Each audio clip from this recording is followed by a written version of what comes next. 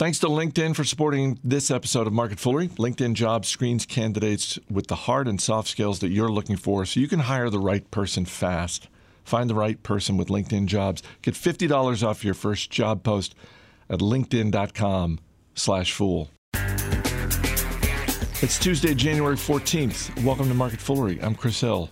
With me in studio, Jason Moser, back from his trip. How was your time away? It was very, very lovely. Just Good. took a quick jaunt down to Georgia to go see the folks, and anytime I do that, I get to play a little golf with my dad, which is always special. And Nice. So, when I just picked a great weekend to do it. It was like, the weather was lovely and warm, and I mean, just not really what you would consider January even down there. But yeah, back safely, and I was flying Delta, so I feel like maybe I had a little bit to do with those great results and the stock pop for today, and Really? maybe, I'm just trying to make myself feel better. For taking a day off of work yesterday. I feel like I'm subbing in for you on Industry Focus because this is going to be a finance-themed show here on Market Foolery. We're going to get into Visa's latest deal. We're going to discuss Larry Fink's annual letter to shareholders.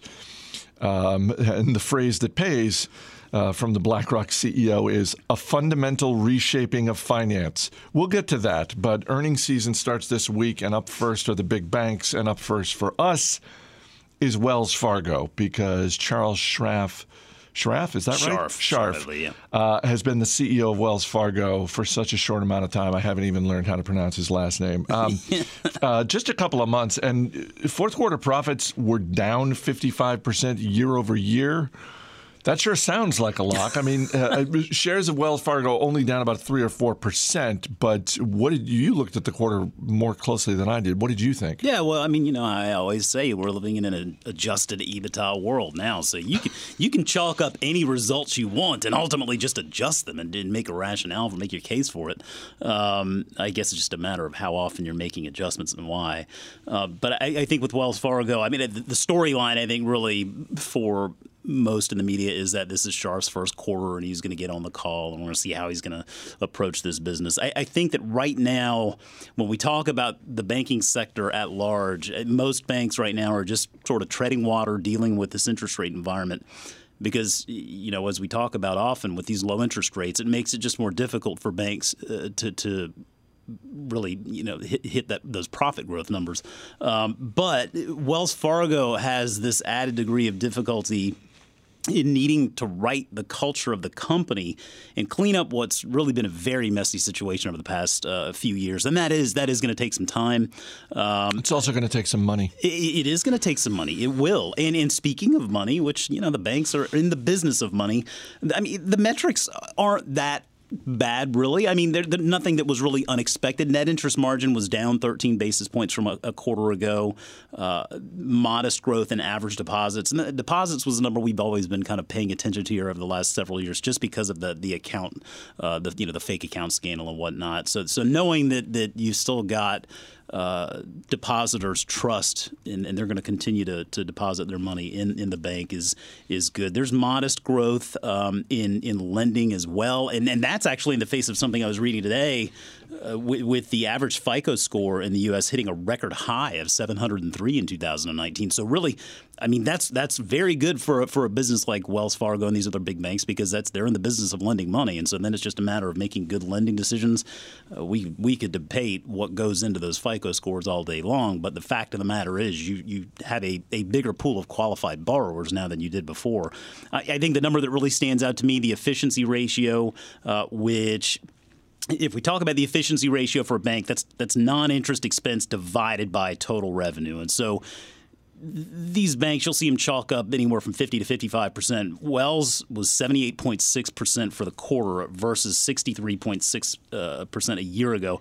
Either way, very bad. But a lot of that is tied to the operating losses, which is tied to a lot of the litigation expense that they keep on having to maintain. So there's plenty of work to do.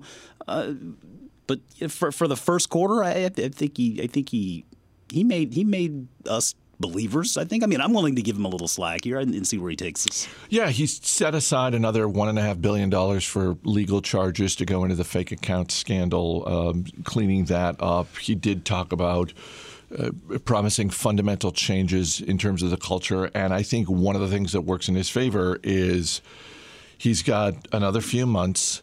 And this is one of those things that the optics are bigger than the actual underlying impact, but I think the optics will matter a little bit here.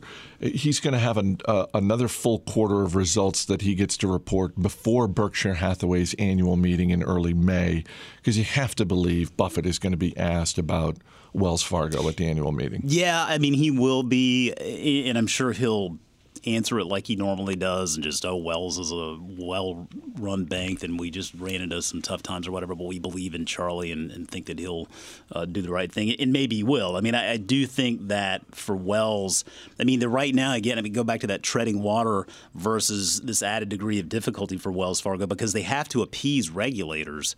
And a lot of that boils down to bringing more people into your risk management division and figuring out ways to deal with a lot of this mess that was created over the past several years. And then you hear a statement like he says where he calls Wells's cost structure too high. He's got to figure out a way to make this bank run more efficiently because ultimately, at the end of the day, I mean, that's the big advantage of these big banks is being able to take advantage of that scale and run as efficient an operation as possible. They can't do that right now because they've got to clean up all this mess. I mean, Wells isn't going anywhere. I mean, it's still a very big part of our overall economy. I would not be surprised to see 3 years down the road this being a good time to actually have considered buying shares because, I hate to say too big to fail, but ultimately, I mean, let's just be real. Wells Fargo is too big to fail. Well, and we've seen some stocks recently where you look at the 52-week high and low, and the difference between the two is north of $100. In the case of Wells Fargo, I think the difference between the 52-week high and low is something like $10 or $11. Yeah. So it's close to the 52-week low. But look, if Scharf does what he says he's going to do, then yeah, this we may look back on this as like, oh yeah, that was the time to buy it. Yeah, to be continued. I mean, we'll see quarter in and quarter out. We just want to hold him to his words. On Monday afternoon, Visa announced it is buying Plaid for $5.3 billion. Plaid develops APIs for financial services businesses, application programming interface. It basically helps developers share banking and financial information more easily. And I'm assuming everybody loves this deal because shares of Visa are up ever so slightly in the 2 trading days we've had this week. This is obviously after they've announced they're cutting a check for $5.3 billion. And by the way, good for the folks at Plaid, because the last round of private financing they did was about 15 months ago, and the valuation of Plaid was half of what they got bought at. Yeah, I don't think it's too strong a statement to say that Visa is overpaying for this. I mean, I'm quite certain that they are, but by the same token, I think they were could have gotten into a bidding war if they weren't careful. Because if you look at the interested parties here, I mean, you had investments from MasterCard and Visa, and I think American Express, along with a number of others, early on in Plaid's development. So I mean, this is a company that I think has had a lot of interest early on, and I mean, this is what makes companies like Visa and MasterCard so attractive from the investor's point of view. I mean, they have this scale and these network effects, and they're so big, they have the ability to make these little acquisitions, or in this case, it's a bigger acquisition. But in the context of Visa, it's not that big of an acquisition. Then it just boils down to making good acquisitions. And I think that with Plaid, I mean, we don't know as much about it as we would if it were public, but it is a pretty cool-looking company. I mean, if you look at some of the things that Plaid does, I was looking through some of the case studies in regard to the different markets that it serves. And so if you look at it, a scenario from the payments perspective, for example, and Venmo is a customer of Plaid's, but they would cite the problem that receiving payments via direct bank transfer is less expensive than using credit cards, but getting users signed in and authenticated is hard. And so Plaid essentially builds the backbone of this infrastructure to be able to get those users signed in and authenticated. They make it easier to set up bank payments through a user experience that focuses on security and relationships with the financial institutions. I mean, if you look at it from the lending perspective, and it's noteworthy that Ellie Mae is a customer of Plaid. And remember, we talked a lot about Ellie Mae before they were acquired. But the problem in lending that lenders have to gather this holistic picture of their applicants.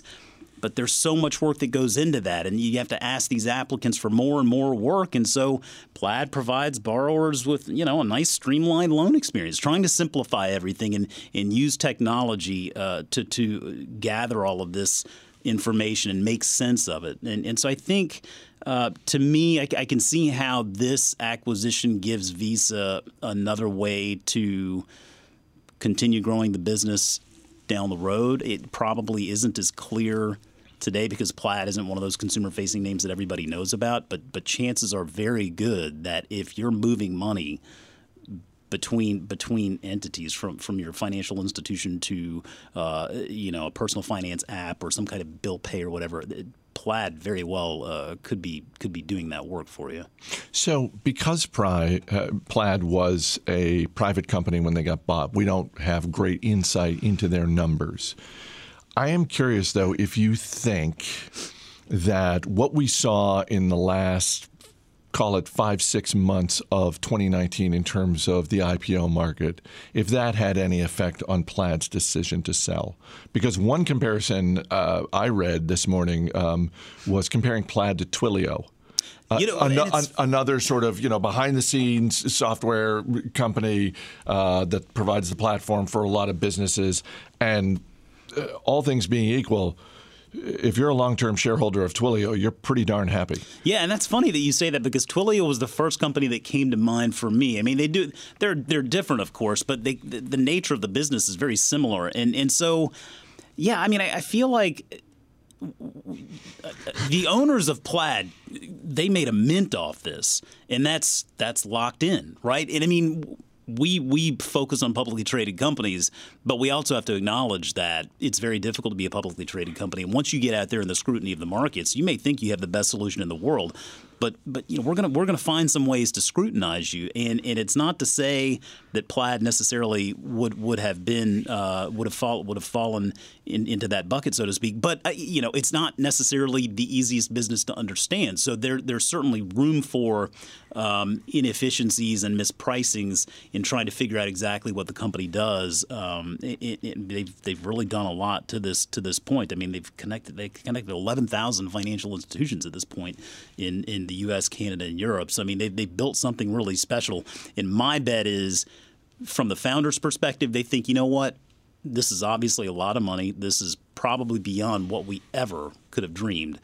And now they're going to have the opportunity to see this business, what they've built, continue under the stewardship of a company that obviously is going to play a very important role in our financial system for many, many years to come.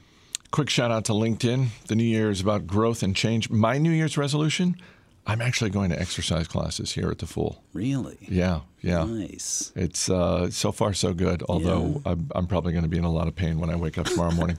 But if you're a business owner looking to grow your business, LinkedIn can help you find the right hires that can set you up for a strong 2020. Let's face it, people, it is a tight job market out there, and if you're hiring, you can't afford to waste time. And LinkedIn Jobs screens candidates with the hard and soft skills you're looking for so you can hire the right person fast. I'm not looking for a job, but I did check out the platform. It looks great. It's easy to navigate, and it's no wonder companies rated LinkedIn Jobs the #1 hiring platform for delivering quality hires. So find the right person for your business today with LinkedIn Jobs. Get the first $50 off. Just visit linkedin.com/fool. That's linkedin.com/fool to get $50 off your first job post. Terms and conditions apply. Larry Fink, the CEO of BlackRock, I would add parenthetically, the largest money manager in the world. Larry wrote his annual shareholder letter, and in it, he says there's going to be a fundamental reshaping of finance. And I will just quote something he said on CNBC this morning, caught part of an interview that he did with Andrew Ross Sorkin, where he said, I didn't write this letter as an environmentalist. I wrote it as a capitalist. And that's how we're talking about it. So just don't at us. Don't at us with the just. We're coming at this as capitalists. There you go. And so you actually read the letter. Tell me what you think, because based on what I read this morning, based on what I saw in the interview, there are going to be more details to come for BlackRock shareholders. But it seems like right out of the gate, one of the things BlackRock is going to do is look at where they're investing their institutional money. And when those board members come up for a vote, one of the things BlackRock is going to start to do is ask companies, what is your plan, regardless of your business, what is your plan for sustainability? And if you're not coming forth with one, we're just going to blanket vote against all of you. Yeah, well, I mean, and I think, investing is a lot about how you view the world. In the lines that you ultimately draw and where you want your investment dollars to go. And I think that Larry astutely noted in the letter that this is an issue that's very long-term in nature. And so this is not something that is like a recession or a currency crisis, right? Or inflation concerns. I mean, those go away after a while. This is not the housing crisis of 2008, 2009. Right. I mean, this is a situation, this is an issue that is very long-term in nature. And when we say long-term, we're talking about decades. And so I think that climate change is not going away, whether you believe in it or not. That's irrelevant. It's not going away. And what you have to recognize is that as time goes on and as younger generations start to step into positions of power and leadership, this is going to be an issue that becomes front and center for a lot of people. It is only going to grow. And so from that perspective, I mean, I think this was a really sharp letter because he talks about this reallocation of capital and some of the questions that he pondered in this letter. And this will, I think, make a little bit more sense of it when you start thinking about things like, will cities be able to afford their infrastructure needs as climate risk reshapes the market for municipal bonds? Another really good one, I thought, what will happen to the 30-year mortgage? And I mean, the 30-year mortgage, and he says a key building block of finance, very correct. What happens to that 30-year mortgage if lenders can't estimate the impact of climate risk over such a long timeline? You're talking about the market for flood and fire insurance, whatever that may be. How does that reshape the lending market? What happens to inflation and interest rates if the cost of food climbs from drought and flooding? So these are the types of questions that he's talking about. And no, that stuff doesn't happen overnight. These things are coming down the pike. You have to be aware of that. And so that is what he means when he's talking about this reallocation of capital. And I think that he's looking at this from the perspective of, all right, we're shaping up our investing philosophy. This is what we stand for. This is what we believe is going on. And whether you believe it or not, it's happening. And so you better be looking at it from the investor's perspective. And it's about transparency. It's about holding companies and leaders accountable. It's about conscious capitalism. We talk about that a lot here. We hear David Gardner talk about it often. It's something very important to us here at the Motley Fool. These are the types of things that Larry is talking about. And I think that one point he made there, over time, you're going to see companies and countries that do not respond to stakeholders and address the sustainability risks. They are going to start encountering more skepticism. Their costs of capital are going to go up. And that will have a direct impact on how they pan out as investments. And so, again, this isn't something that's over the course of the next 5 years. This is over the course of the rest of our lifetime and well beyond. And so it's nice to see that he's getting these thoughts here early. And I think a lot of people will take note because he obviously holds a lot of sway. Well, and certainly there are, companies that we talk about every week, every month that already have sustainability plans in place.